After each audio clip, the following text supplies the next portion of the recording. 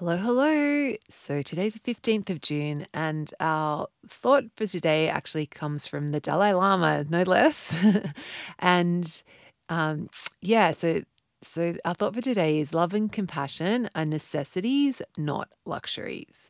So love and compassion are necessities, not luxuries. And the full quote from the Dalai Lama says, "Love and compassion are necessities, not luxuries. Without them, humanity cannot survive."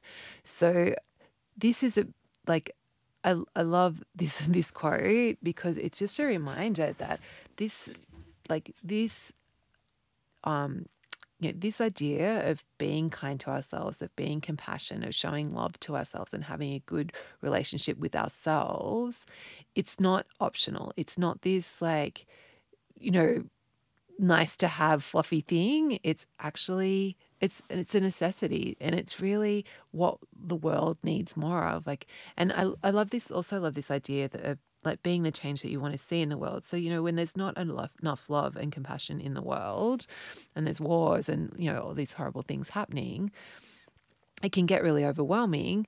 But I really love this idea that of like focusing on ourselves, and that if our inner world is loving and compassionate and understanding and kind, then that's, the more, if each of us take care of our own backyard, like the world it has to change. Like it's going to be a better place.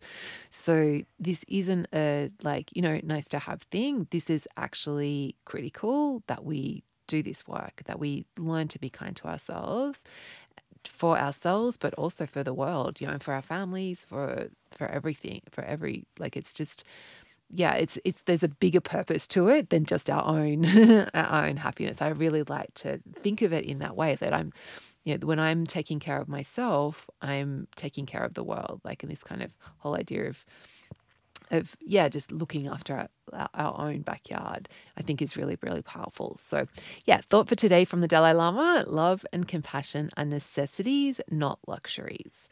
Love and compassion as necessities, not luxuries. Okay, have a beautiful Wednesday, and I will see you tomorrow.